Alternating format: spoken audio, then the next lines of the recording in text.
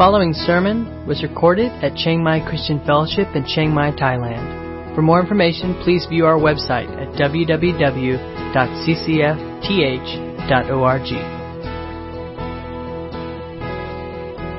All right, well, good morning to you all. If you have a Bible, please turn with me to Daniel chapter 5. Daniel chapter 5. If you don't have a Bible, then we do have slides with...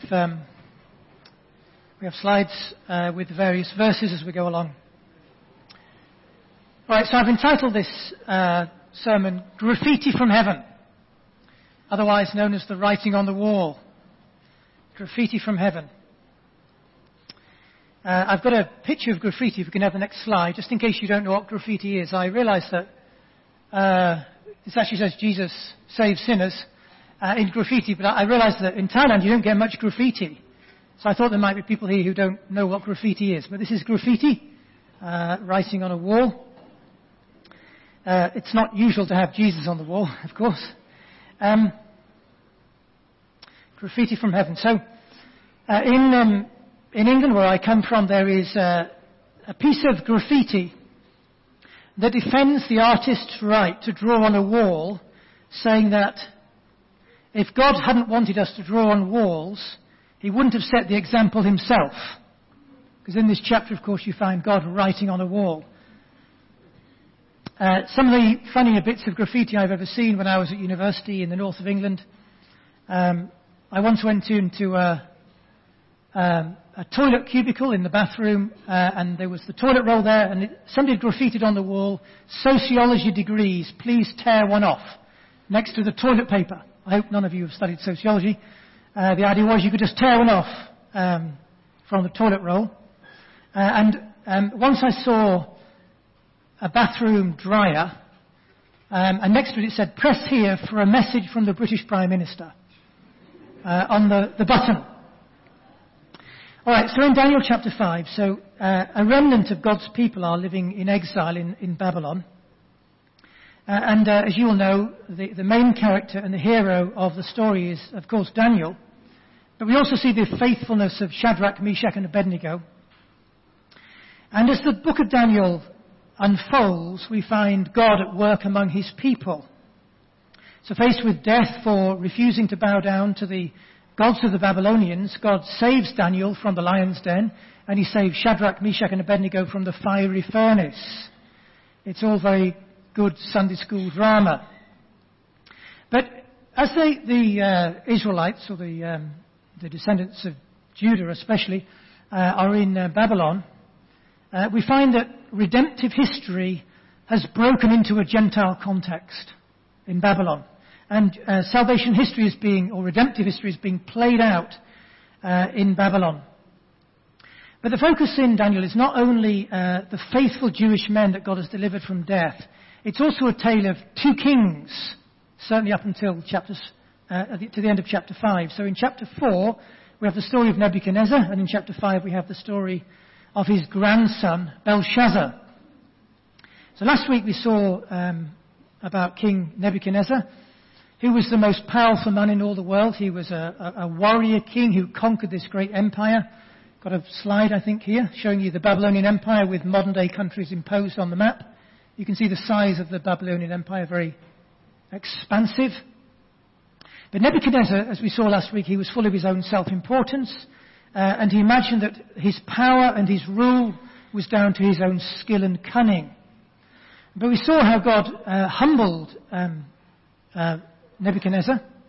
So God took him from his throne and through a kind of mental breakdown, and Nebuchadnezzar lived outside for 7 years like an animal before he was restored to his throne. But through the experience, as Nebuchadnezzar is humbled before God, he acknowledges that the Most High King is the sovereign God of the world, and that his ways are just and right. So Nebuchadnezzar has this kind of confession of faith. He bows his knee to the King of the ages. And I said to you last week that I think that one day we will meet Nebuchadnezzar in heaven, and we will hear all the details of his testimony. I think he became a believer. And so we come to chapter 5 of Daniel, and it's all about the second king, But this one doesn't bow the knee, and he faces judgment.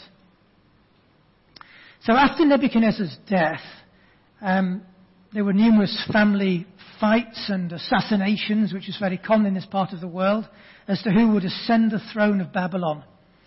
And what happened was that eventually this arrangement of co-regency emerged with a man called Nabonidus, who ruled alongside his son Belshazzar over the kingdom of Babylon. So Belshazzar, although it says that he was the son of Nebuchadnezzar in the text, I think that Belshazzar was Nebuchadnezzar's grandson. I think there are two reasons for that. One is that the ancient Hebrew doesn't have a word for grandson, although some of you who are biblical scholars and linguists might correct me later. But I think that's the case. And the text also calls Belshazzar the son of Nebuchadnezzar in the sense that he descended from the line of Nebuchadnezzar, just like Jesus was the son of David. Although, of course, David wasn't his biological father. So I've got 4 headings in my sermon plan. First of all, the drunken feast, my first heading. The second one is writing on the wall. Thirdly, Daniel arrives at the feast, and then I've got some lessons for you. Do I keep stopping and going off and on? Oh, it's only what I can hear. Okay, good. All right, so my first heading is the drunken feast. So let's read from chapter 5, verse 1. And we read this, that King Belshazzar made a great feast for 1,000 of his lords and drank wine in front of the 1,000. So here we have this scene, and you have to use your imaginations. Belshazzar holds this great feast. It's kind of the last roll of the dice for Babylon, because although you wouldn't know it from this text, only 10 days previously, Darius the Mede had defeated the Babylonian army only about 50 miles, 80 kilometers away from Babylon. And Babylon, as the city of Babylon, is under siege at the present time. But its inhabitants, the inhabitants of Babylon, are confident that their city is impregnable. It's this great fortress city. It has walls that are very high, about 30 meters high, 100 feet high, and walls that are 30 feet thick, so about 10 meters thick. So they believe themselves to be impregnable. So Belshazzar puts on this huge feast. So likely at the feast are all the great and the good of the city. This is the stars of Babylon, the A-listers, as we might call them today, the celebrity couples of Babylon. As I was trying to imagine this scene, I thought about the Oscar ceremonies in Hollywood every year to try to give me some inspiration. A great flock of people who consider themselves to be very important. They're there to impress one another. They're there for the ladies to show off their best dresses and their latest jewellery, to compete for who dares to show off the most flesh on their bodies. And the conversation is light and trivial. The chatter centres around kind of virtual signalling as you try to get across your credentials as being part of one of the elite. So think of the Oscar ceremony as something to give you kind of an idea of what was happening here. And seemingly Belshazzar, the co-regent king of Babylon, lives the high life. Most likely he's a kind of classic playboy, a lover of carnal pleasures. He has his wife here and his concubines, and the wine is flowing freely. And he's the center of attention, just, I guess, what he likes. And you wonder what could possibly go wrong. Now, we need to remember that growing up in the royal household of Babylon, Belshazzar would almost certainly have heard about the true God. But seemingly, at some point, Belshazzar has stored the information away in his mind somewhere about the true and living God, and he's put it into a file marked irrelevant. There was no sense in Belshazzar, as we've just sung, about the gravity of God in any way. And the stories of the Jewish exiles being saved from lions and fiery furnaces have long been forgotten. This was a different time and a different generation. Talk of the high God and his everlasting kingdom are no longer heard in the royal court. And Belshazzar does this crazy thing. So look in verse 2. It says, Belshazzar when he tasted the wine, commanded that the vessels of gold and silver that Nebuchadnezzar, his father, had taken out of the temple in Jerusalem be brought, that the king and his lords, his wives, and his concubines might drink from them. Then they brought in the golden vessels that had been taken out of the temple, the house of God in Jerusalem, and the king and his lords, his wives, and his concubines drank from them. They drank wine and praised the gods of gold, silver, bronze, iron, wood, and stone. Now, so Nebuchadnezzar calls for these cups to be brought to the feast. Now, these weren't any cups. If you know the Old Testament, you will know that everything that was in Solomon's temple had been designated as a holy item. And these cups had been set apart for sacred duties in the worship of Yahweh. So they were used to cleanse the priests who offered sacrifices. And these cups pointed ahead to the feast at the end of history, that great messianic banquet, which the Bible will later call the marriage supper of the Lamb. That's what they pointed ahead to. But nevertheless, Belshazzar is, I think of him as a bit like a kind of silly schoolboy. He's a bragger. He wants to show off. He wants to swagger in front of his guests to show how big he is. And so he calls for these sacred cups, and they toast the gods of gold and the gods of silver and of bronze and of iron and of wood and of stone. It's a scene of drunken contempt for the King of Heaven. Nothing less. If you want a parallel, this keeps slipping down. If you want a parallel from today, then of a kind of contempt for the living God, then think of the films, the movies that come out in our day and generation, or think of Netflix and their dramas, or Amazon, their dramas, where Jesus Christ is the most commonly used word, or the most commonly heard word, but almost always is a curse word. So the most holy name of all is cheapened, it's dishonored, it's desecrated by producers and script writers who think themselves to be very clever, but as we know from the Ten Commandments, know that God never leaves anyone guiltless for misusing the name of his Holy Son. And one day they will all be brought to account for misusing that name, for cheapening the name of Jesus Christ. That's the kind of context that we have here. So there were many things that were present at this feast, at Belshazzar's feast. But the most important thing of all was missing. There was no sense of the fear of God. So here's my second heading, writing on the wall. So in verse 5 it says, immediately the fingers of a human hand appeared and wrote, on the plaster of the wall of the king's palace opposite the lampstand. And the king saw the hand as it wrote. Then the king's colour changed, and his thoughts alarmed him. His limbs gave way, and his knees knocked together. Now, thankfully, we live in an age, mostly anyway, where God is patient and the wheels of his justice turn slowly, allowing time for repentance and for many to come to a knowledge of the truth. But here, in this context, when Belshazzar toasts the gods of gold and of bronze and of silver, judgment is instant. And as they begin this collective act of desecration of holy things, the text tells us that immediately the fingers of a human hand appear on the wall, writing on the plaster. I think really what happened was that this hand engraved into the plaster words, which I've called graffiti from heaven. So imagine the scene, the master of ceremonies, he picks up his program for the feast to see if this is a kind of planned act, is this some act by the magicians, but he finds that there's nothing in the script for this to occur.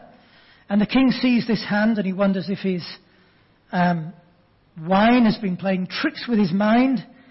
But the text tells us that his colour changed and his thoughts alarmed him and his limbs gave way and his knees knocked together. I think I've got Rembrandt's picture, Belshazzar's Feast, 1636, to give you some kind of an idea of the scene, an artist's impression. of what happened. So you have to imagine the scene.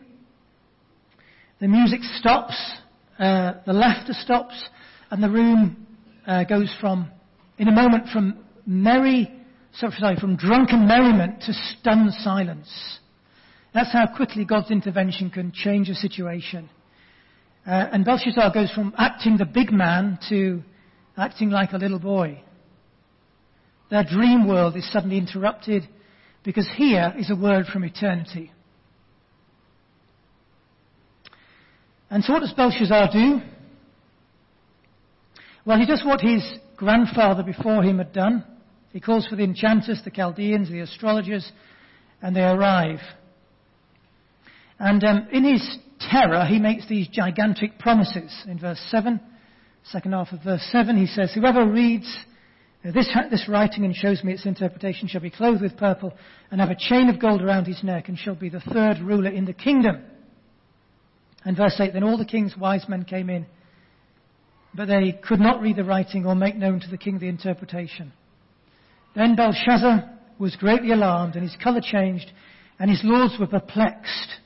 And so the wise men of the land are unable to read the writing or make known its interpretation to the king." It's interesting, isn't it, that the wise men came in and they couldn't interpret what was happening. And I was thinking how up-to-date the Bible always is. So we live at least 2,500 years after this event, but we face exactly the same situation. The wise men and the wise women of our age, every day they demonstrate their utter inability to interpret our world properly. You switch on CNN or the BBC, you listen to the journalists, the analysts, you read the newspapers of the day, you read the philosophers of the last 100 years, 200 years, the ones who've shaped our collective thinking. You find out again and again their inability to interpret the world correctly. And the reason is simple, because most of them are secular, and they treat God as if he's irrelevant, and the Bible is some kind of a myth, and they just fail to understand the world and grasp what the world is about. I remember when Prince William, the son of the present king of the United Kingdom, Prince William was interviewed after the Russian invasion of Ukraine. And he said, "I just can't understand how this invasion, this war, could have occurred in the 21st century. It's incredible the deep naivety of somebody who should know better.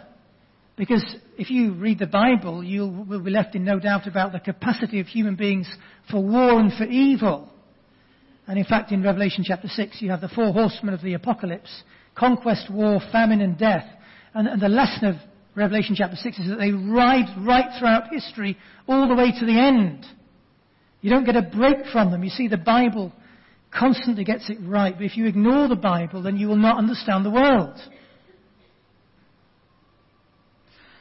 And then we look at verse 10, where the queen arrives. So in verse 10 it says, "The queen, because of the words of the king and his lords, came into the banqueting hall, and the queen declared, 'O king, live forever. Let not your thoughts alarm you or your colour change. There is a man in your kingdom in whom is the spirit of the holy gods.'" So the queen, who many commentators believe was the widow of Nebuchadnezzar, she comes into the room. She's the only one with any wisdom in this situation, and she bravely speaks up, and she mentions that this kind of situation has happened before, and there is a wise man in their kingdom who is able to interpret mysteries. He's able to interpret dreams and resolve issues like this. So she's learned, she remembers what's happened in a previous generation and how he helped. She says to Belshazzar, "Your grandfather, he can interpret dreams and explain riddles and solve problems." And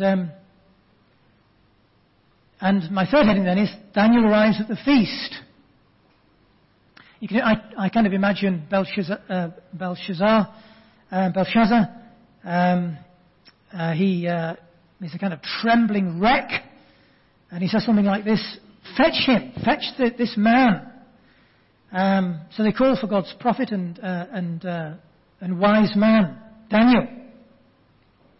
I think there's some encouragement here because I really believe that there will come a day in America and in the United Kingdom and in other nations where the man with the word of God in his mouth will be called to speak to the elites of our nations. That might seem inconceivable now, but I think so catastrophic will be the mess that they are creating in our nations that one day we will hear the man with the word of God in his mouth. Because they will realize in their despair, they will concede that they need wisdom from another world. And that's what we see Daniel doing here. He comes with wisdom from another world.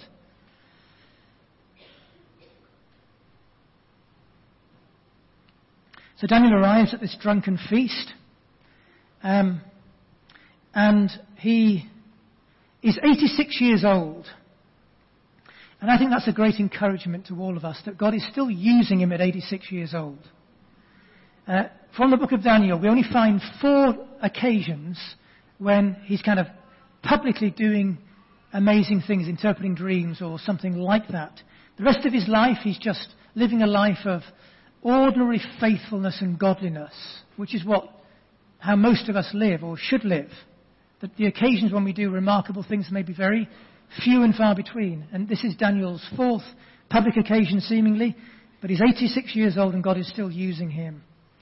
And I want to believe that when I'm 86, if I get to 86 years old, that God will still be using me. I don't want to have any kind of illusion that I'm going to waste, or any ideas that I might waste the last 20 years of my life on the golf course or tending my garden.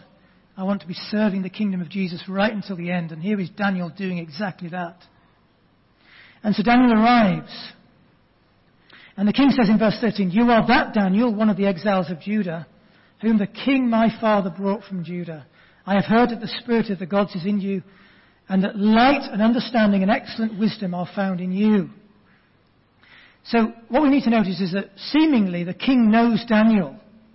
And he explains the situation about the handwriting on the wall and how the wise men of Babylon have failed to be able to read these words on the wall and to give the interpretation. And he's told that he should be clothed with purple and have a chain of gold put around his neck, and he should become the 3rd ruler in the kingdom. And Daniel seems to be far from impressed by this kind of an offer. He says you can keep your gifts and your rewards or you can give them to another. Here's Daniel's point: you can't buy this wisdom. And in this room where fame and status and wealth and power are everything, Daniel is of a different order. He's a man with a different character, with different priorities. He's free from the power of all those idolatries that control the rest of the people in his room. And as ever, Daniel is bold. We talk about daring to be a Daniel. Daniel is bold. He's speaking before 1,000 nobles, but he's unflinching with the truth. And he begins by giving Belshazzar a lecture. He explains how Belshazzar knew all that had happened in the time of his grandfather. He tells him how Nebuchadnezzar had been drunk with his own power, but the Most High had humbled Nebuchadnezzar and brought him to madness before restoring him to his throne. And then Daniel says in verse 22, and this is, I think, one of the critical texts with which which controls the whole of the narrative here. In verse 22 he says, and you, his son Belshazzar, have not humbled your heart, though you knew all this, but you have lifted up yourself against the Lord of heaven. And the vessels of his house have been brought in before you, and you and your lords, your wives and your concubines have drunk wine from them. And you have praised the gods of silver and gold, of bronze, iron, wood and stone, which do not see or hear or know, but the God in whose hand is your breath, and whose are all your ways, you have not honoured.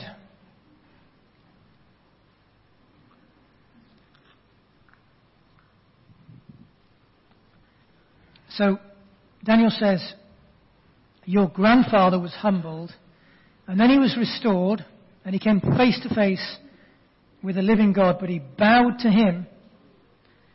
And you knew all this. says Daniel. Here's the thing, you see. Do you really believe that Nebuchadnezzar living in those fields for 7 years had been kept a secret? Now, I know that in those days there was no paparazzi hiding behind trees with their zoom lenses to capture the moment. But the point is that in every age people talk. And everybody in Babylon would have known that the king had lost his marbles. It was a topic spoken of around every single well in Babylon as people drew their water. And even more remarkable was how he'd come back to his throne after his insanity. And Belshazzar had been brought up in the royal household. You know, the madness of Nebuchadnezzar and his restoration is the kind of story that a grandfather would have told his grandson. Of course he knew. And Daniel says, Belshazzar, you never humbled yourself like your grandfather. You knew all this, but in spite of that, you've lifted up yourself against heaven and desecrated these holy vessels, forgetting that your breath is in his hand.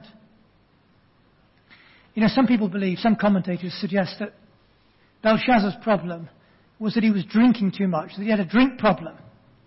I don't think that's the issue here. The issue is that he'd deliberately defied the living God, and it was a God that he knew something about. And so Daniel, having given Belshazzar his lecture, he reads the words on the wall, Mene, Mene, Tekel, and Parsin. And in verse 26, Daniel says, this is the interpretation of the matter. Mene, God has numbered the days of your kingdom and brought it to an end. Tekel, you have been weighed in the balances and found wanting. Perez, your kingdom is divided and given to the Medes and Persians. So, quite obviously, it's not news that Belshazzar wants to hear. But he keeps his promise and he clothes Daniel in purple, a sign of wealth and royalty and status. A chain is placed around his neck, and he's made the third ruler in the kingdom of Babylon for a few hours anyway. And then the chapter ends like this in verse 30. That very night, Belshazzar, the Chaldean king, was killed, and Darius the Mede received the kingdom, being about 62 years old. So as I mentioned before, at this point when this feast was going on, Babylon was surrounded by huge walls, which were considered to be impregnable.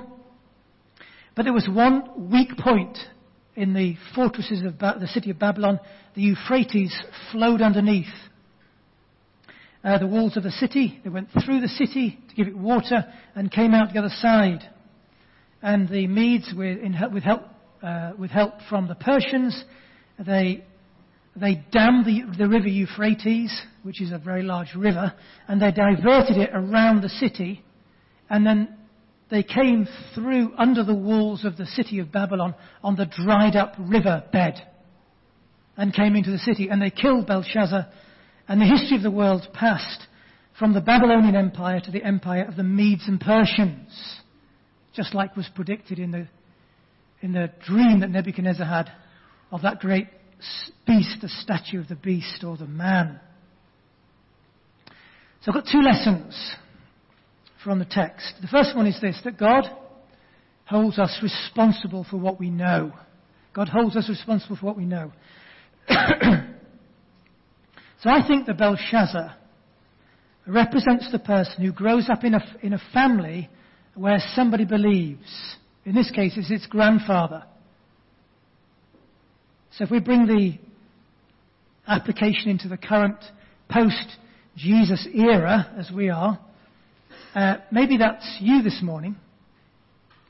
Maybe your grandmother was a Christian, and when you were little, she told you the stories of Jesus, and you sat on her knee, and she taught you to pray.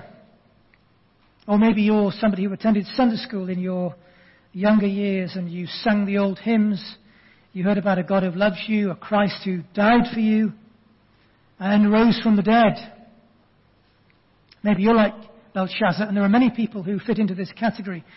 You knew the good news of Jesus, and then kind of almost imperceptibly drifted off into a kind of secular world because it was the accepted and fashionable and sophisticated thing to do in the 21st century. You convince yourself that your grandmother's ideas were just kind of old worldly ideas. They were old-fashioned. They were beliefs from another world, relics from another age. She was just out of touch with the modern world. And Belshazzar was like that.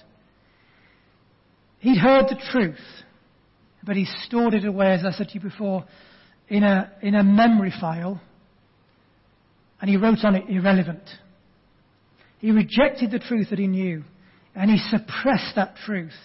And soberingly for him, he had no more chances. He rejected the knowledge of God that he had.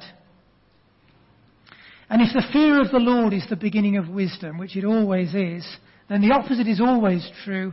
Mocking God is the height of folly. And Belshazzar calls for these holy cups from the temple, and he desecrates them, and God says, that's enough. And he snatches him off into eternity and into judgment in a moment. And this is the lesson. When God speaks to us, he expects a response. And he holds us accountable for that response that we make. You see, on a kind of big scale of redemptive history, God sent Jesus Christ into the world, and he expects each one of us to respond to what he's done, and he holds us accountable for it. Because just like Belshazzar, and this is why he saw these hands, this is why God spoke in the shape of a hand, because he had to realize that his life was in the hands of the living God. Of course, now we know that those hands are nail-pierced hands. They're bleeding hands. And our lives are in those hands, but they are hands that have given themselves. The Son of God has given himself. He's to pay a debt that we owe, a price that we can never pay, in order that we might be redeemed. And knowing that, the costly price of those pierced hands, God expects us to respond to that. And he holds us accountable for what we know. So Vance Havner, who was an American evangelist, a great man to read his books, in the 20th century, Vance Havner said this, slide, he said, judgment is not in proportion to how many sins we've committed, but how much light we have rejected. And the same goes for nations as well. I think he's right. So the first lesson is this, from Belshazzar's life, is we must never play games with God. We must treat God with a holy respect and reverence, because he's God. He's a God of justice. He's also a God of patience, but we must never try his patience. And when he speaks, we need to listen. Because one day, it might just be that his patience runs out. So living like God won't interfere with our lives, that we can ignore him, we can defy him, is the greatest folly of all. My second and final application of this is I've entitled, A Civilization Comes to the End of the Road. A civilization comes to the end of the road. So I said earlier that in a very real way, the book of Daniel is not really about Daniel. It's about God and who he is. And it's a book about God who intervenes in the history of nations.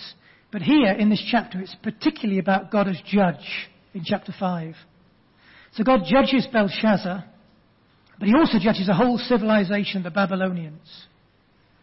So this chapter, as we've already thought about, marks the end of one great civilization, the Babylonian civilization, and the rise of the Medo-Persian civilization. After that you have the Greeks, and then you have the Romans, and of course that's when Christ comes.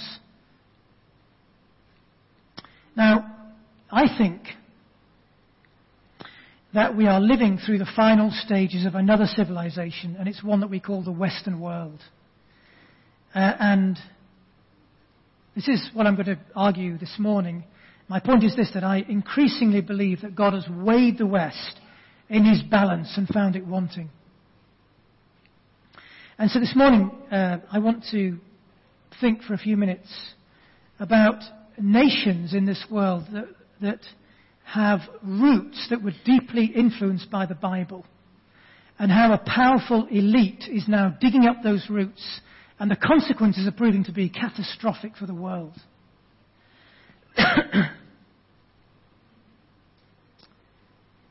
Now, I'm not going to think this morning about what we do about it. That's a very difficult question. I'll save that for another time, and there are no easy answers.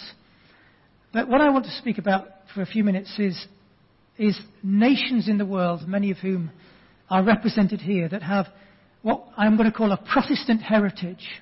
So the United Kingdom, the United States, Canada, New Zealand, Australia, the Netherlands, Germany, Scandinavia, and other nations as well. So all of these nations and others also were deeply shaped by ideas that mainly emerged during the 16th century Protestant Reformation, when the Bible for the first time was translated into the vernacular, into the common language of the ordinary people.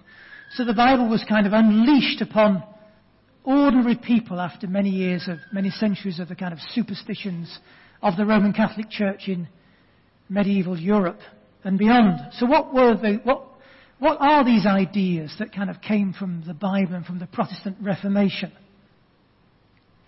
So what I'm asking this morning is, what kind of a world emerged that would not have emerged unless people were soaked in patterns of thought that are found in the Bible?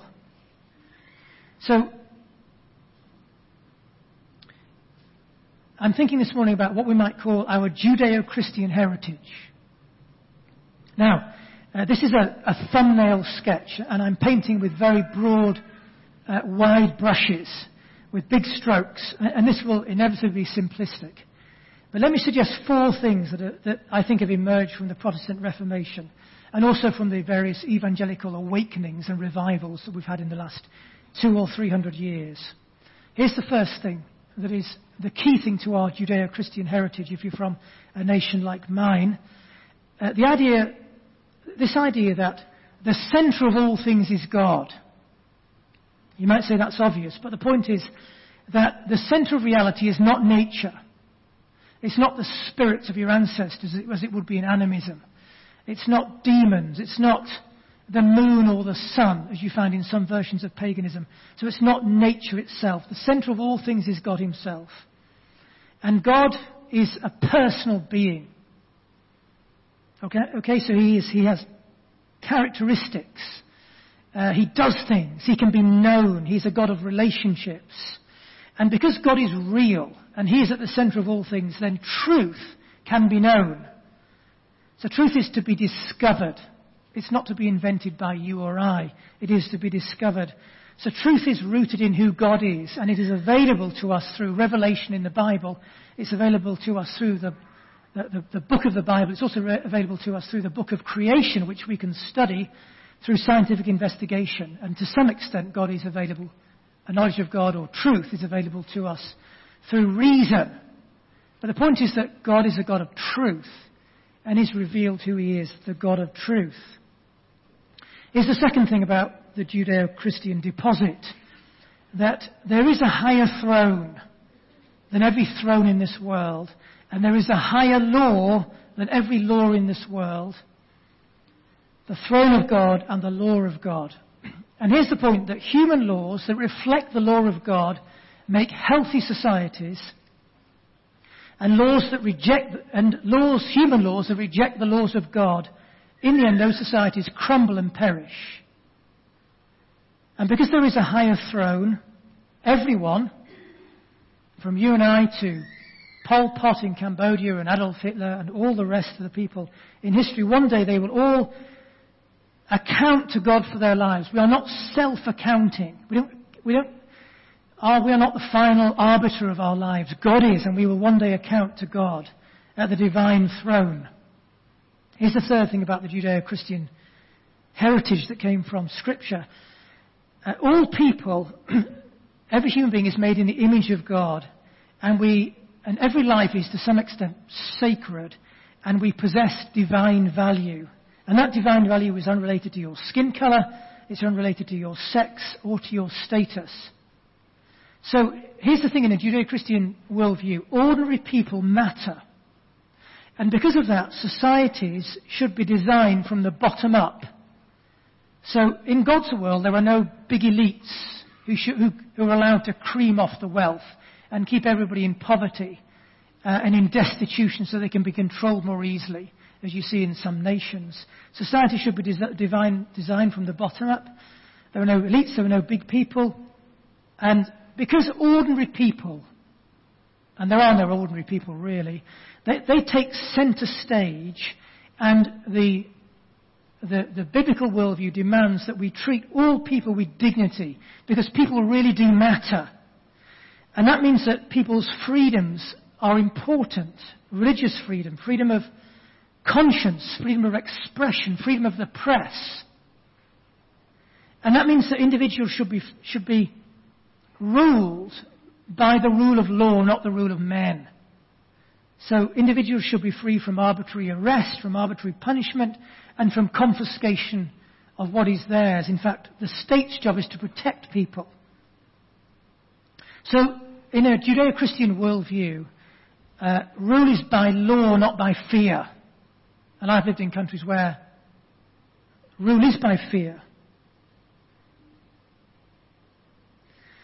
Also, because people are sinful in the Judeo-Christian worldview, then power must be dispersed. It mustn't be held by one individual or by one institution. And those who lead are to be servants, ministers. So, kind of coupled with this Judeo-Christian worldview, it's ordinary people who are called to shape history along with God and neighbour. And each person is an immortal being. And each of us has a destiny which transcends every single political system. So human beings are not expendable accidents of evolution. And we're not complex machines to be programmed by the state, as the Marxists in history thought we were. We are God's image bearers, called to participate in the kingdom of God in this world. Here's the fourth thing from a Judeo-Christian worldview. This is not exhaustive by any means. But the fourth thing is that the cornerstone of a society in God's world is the God-ordained family structure of marriage between a man and a woman. And into that union will come children, or may come children, and children are a blessing. They're not a curse on the earth who are going to consume the next generation of the world's resources. And so that means that lots of things, but one of the things that it means is that motherhood and fatherhood are roles that are highly esteemed in the Judeo-Christian worldview. Now, there's lots of other things I could say to you, but that's a kind of a sketch of the Judeo-Christian worldview in like 5 minutes. Now, you don't need me to tell you that during the last 50 years, the Western world has gone through a revolution. So no longer is God, the Judeo-Christian God of the Bible, the center of reality, nor is reason anymore. Because during the Enlightenment, Europe decided that reason was the center of all things, went from God to reason. Now we just believe that each person is their own center. Me, myself. This is the me, myself, and I generation. So the eclipse of God has been replaced by the emergence of the self. And so we are taught today, this is normal stuff in our syllabuses, in our schools, and this is what the media teach us. Most things are not taught, they're caught, of course. But we are taught today that each person must construct their own version of reality for themselves, their own truth. There is no truth, there's only your truth and my truth. We have to construct our own version of justice. We have to construct our own identity, our own life narrative. And of course we put it all on Instagram to compare with other people's. How well are we doing with our self-constructed existence and life? You can't begin to imagine the pressure that puts on young people, having to invent themselves with their own version of their sexuality or their gender or their whatever it is, their best picture on Instagram, whatever it is. And it gets even worse than that, because everybody's narrative and way of understanding the world and their own truth is equally valid with everybody else's. So to suggest that anybody is wrong in anything that they believe about the world renders you guilty of a hate crime. So there is no ability to arbitrate between anybody's way of living or thinking or their morality. You see, when you get to a situation where people decide that there is no truth, only your truth, it becomes impossible to decide what is right and what is wrong, what is good and what is bad, and who is male and who is female. Everything becomes your personal perspective, and very soon the whole of reality kind of unravels. I told you about our cat last week. If our cat gets hold of a ball of wool and gets hold of the end, it kind of just unravels as he pulls it away. And that's what's happening in the Western world. And you see, if there's no truth that we can agree on, all that is left is power. And then you end up with this massive fight over who has power in the world. So we find what we would expect going on around us all the time. A world of fragmentation constantly, where people can't fight for their power on their own, so they get into groups where they fight for power. And people fight over who can claim to be the most victimized group because that gives you the most power. So you want to get yourself into the group which is most victimized. So what the effect of this is that it sets men against women, it sets black people against white people, it sets the left against the right, even human beings against the planet, transgender activists against feminist activists. And all this plays out on social media, with the internet able to transfer ideas and memes and messages across the world in nanoseconds. So social media magnifies this fragmentation and this division. It's beyond anything our grandparents could ever have imagined. And so the result is that we have a world of mistrust, of suspicion, and even hatred. So what's happened over the last 30, 40, 50 years, of course, going back into the history of our philosophers who laid the foundations of all of this, that we've literally abandoned one worldview for another. And the best definition I've ever been able to come across, which is a friend of mine in Cambridge, he calls this ego-paganism. So we've had nature paganism, where we worship nature. But today we just worship ourselves. We are the center of reality. Now, here's my point. I'm not sure that Western civilization can survive such a radical departure from reality and retain our collective sanity. So, just let me give you a few examples. In the United Kingdom this week, a man won the Woman of the Year award. A man won the Woman of the Year award in the United Kingdom, in a magazine that it had this Woman of the Year award. So, in the last 2 weeks, 2 weeks ago, we had these attacks by Hamas on Jewish people in Israel, as you will know. And 260 people were ruthlessly murdered, including babies and children. And hundreds of people gathered all over the world, not to protest about what had happened in Israel, but to express their collective hatred of Israel and the Jewish people. So in Sydney, you had all these people outside the Israeli embassy shouting, "Gas the Jews!" This was even before Israel retaliated. So it's like categories of good and evil, right and wrong, have just kind of gone up in smoke. This wasn't just Muslims who were shouting, "Gas the Jews." It was lots of young, white Australians who were outside the embassy. You see, what matters is not what's right and wrong. That's been long lost. What matters is, what does your group think? And since progressive activists kind of believe that Palestinians are the victims and Israelis are the oppressors, then what you must do in these kind of situations is go out and signal your loyalty to the progressive left. And you must hate the Jews. Where were the protesters outside the Iranian embassy who provided the money and the funding for Hamas? They weren't there.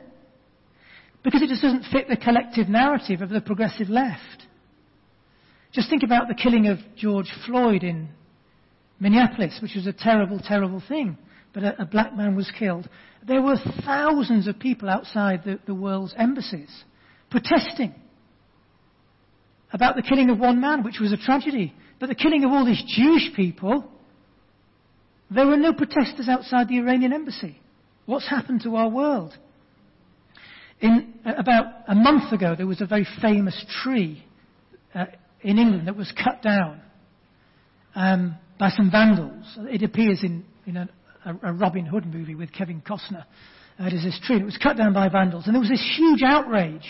And all these people were tweeting or Xing, whatever you do now on X, it's called X, isn't it? About this awful outrage, like this tree was a living thing. This awful outrage. And we just forget the fact that in the United Kingdom we abort 190,000 babies every year. And it's almost impossible not to conclude that trees matter more than unborn babies. Infinitely more. In the United Kingdom, the Labour Party, who are not in power, are proposing that if they come into power, they want to pass a law, which they will probably never get through Parliament, but they want to pass a law that anybody who misgenders somebody can go to jail for 2 years. This is in the land that signed the Magna Carta in 1215, the first real statement of human liberty in England. Incredible. Now, I need to stop. But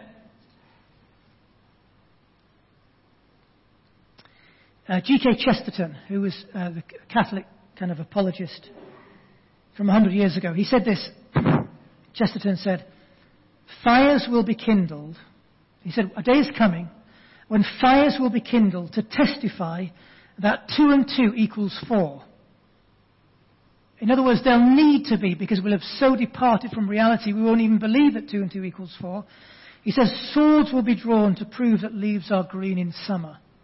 And I suggest to you that time has come. And the question is it too late? I don't know. What I do know is that only the gospel is the hope of the world.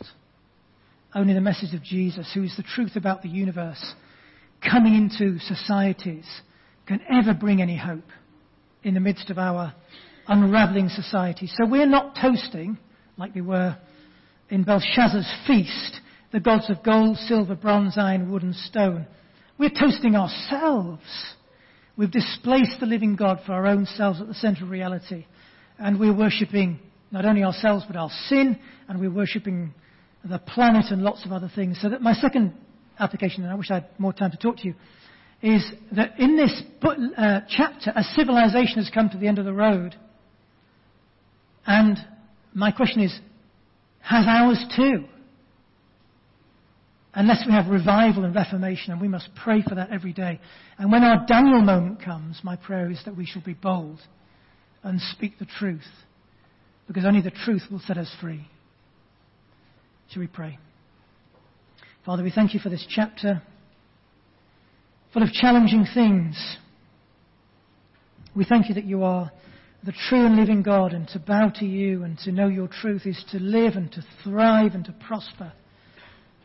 But we also know that there are many people who don't know this news of Jesus Christ. And we pray for your light to come into a dark world. We believe that all who follow any who follow the Lord Jesus Christ will never walk in darkness but have the light of life. And we want to be witnesses to that light in our day and generation. You've been listening to a sermon recorded at Chiang Mai Christian Fellowship in Chiang Mai, Thailand. For more information, please view our website at www.ccfth.org.